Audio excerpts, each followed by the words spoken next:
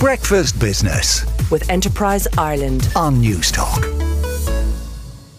Last November, the EU passed legislation called the Digital Services Act, which applied new stricter controls on all content published in Europe by the big social media giants, aimed at preventing abuse, harm and misselling.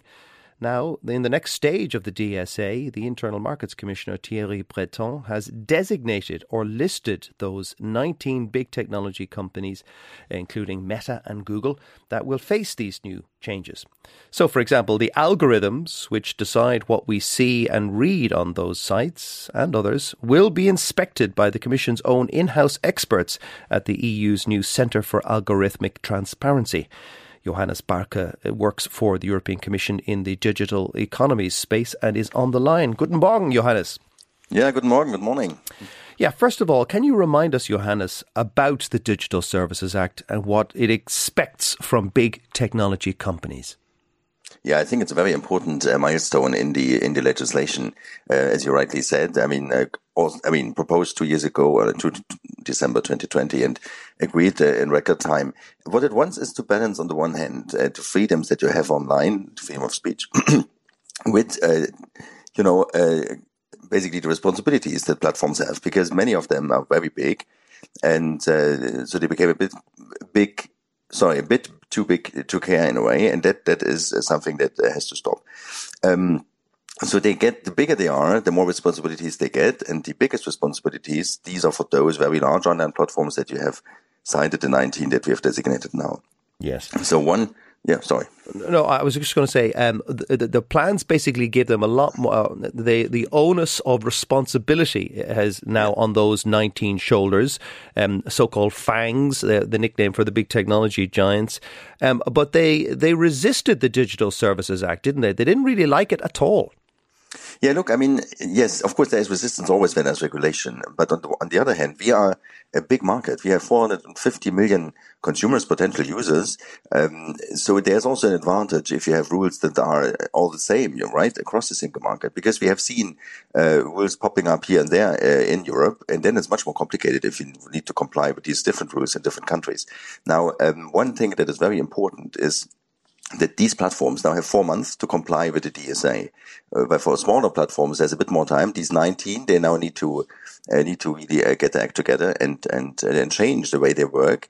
One thing is they need to look at their systemic risk. So what is my systemic risk? And it might be different for TikTok than for Facebook or Twitter or Amazon Marketplace and so on. So they all have different individual situations, but they have all the same obligations to look at risks to illegal content, illegal products, disinformation, harm to minors, and so on. And they need to come forward with an analysis and a plan. There will be an independent audit, and then, as you say, if we have doubts, we can always inspect ourselves the algorithms and then have them checked in our transparency center in Sevilla. So the big platforms, including Twitter and Facebook and Google, etc., they have a couple of months to get their act together, and then you will start. You will start testing to see whether they're in breach of the Digital Services Act. So they can be in breach at the moment, but they won't be allowed at the end of the year. Yeah, that's apologies. Exactly. The legislation is applicable from 4 months from yesterday. So to them. So of course, at the moment it's not yet applicable, but it's not a lot of time for them to. So I'll give you another example. You will be able to see why content is recommended to you. Advertisement needs to be labeled. You cannot be profiled based on sensitive data. Minors cannot be profiled. There's many of these provisions which you will really see on the first day when the obligations enter into application, and they need to be respected. So every user will see that. Also, the terms and conditions need to be phrased in a way that you actually understand it and I understand it. And if your service is targeted to minors, well, then a minor need to understand it. So there will be a lot of changes to be done for them in the next 4 months until the end of August. Now, 2 weeks ago, the former Russian president, Medvedev, used Twitter to call upon the complete removal of Ukraine as a country from the planet.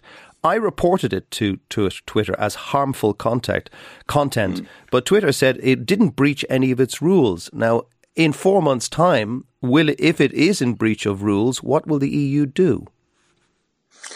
I mean, our job is, of course, not to look at each individual post, right, and each individual account. What we will do is to look at the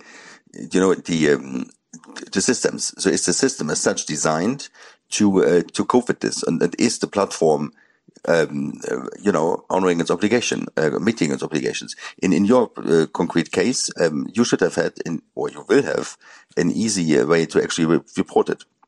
For example, you will need to get a reply also, But if, on the other hand, you post something which I report, but I'm wrong, then you will need to get an easy way to reinstate your content. Also, this is, on the other hand, of course, a risk that we sometimes see an over-removal. So all this we will need to check, or we will check, whether the platforms, met them, are in compliance with the rules. And if there's systemic failure, well, then we have the possibilities to get the algorithms. We have the possibility for fines until 6% of worldwide global turnover. And if there's really like a systematic and persistent breach, we can even go until the temporary suspension of the service. But this is, of course, an ultima ratio. So there's a lot of teeth also in this TSA. Yes, so 6% of global turnover for companies like Meta and Google is hundreds of billions of dollars. So that's a potentially huge threat, which though it probably will never be implemented. Tell us more about the Centre for Algorithmic Transparency. Who will be in it, and how independent will it be of politicians? Yeah. No, I think it's a very exciting center that we inaugurated last week. For the moment, there's 30 specialists. These are data analysts, but also social scientists, and with different from different walks of life, but all specialized in the way algorithms work. Because you need to look at it from different angles. You need to look at the business models. You need to look at the social behavior of you and me and everybody else on the platforms. Why do people spend their time there? Because the idea is that, of course, you spend a lot of time there, and the idea is to make money with it. And of course, you need to look at the technical aspects. And they have basically two jobs in a way. On the one hand, to look at the algorithms of specific platforms that we ask them to look at, the Commission, the regulator side of the Commission is asking them to look at. And on the other hand, also to more generally drive forward the studies on algorithms, since this is a very fast-moving field, and also to create networks with other colleagues. There's, for example, a French center working on this already, so they have now a partnership to share the knowledge. But politicians cannot impact or put pressure on this center. No, it's designed in a way that this is not. It's within the Commission, but it's in a different Directorate General. And the idea is really to support, the regulator side of the Commission with scientific expertise, but in an independent way. Yes. Okay. Johannes, thank you so much. Vielen Dank. That's Johannes Bahrke from the European Commission in the digital economy space. News Talk Breakfast with Ciara Kelly and Shane Coleman. In association with AIR. Weekday mornings at 7 on News Talk.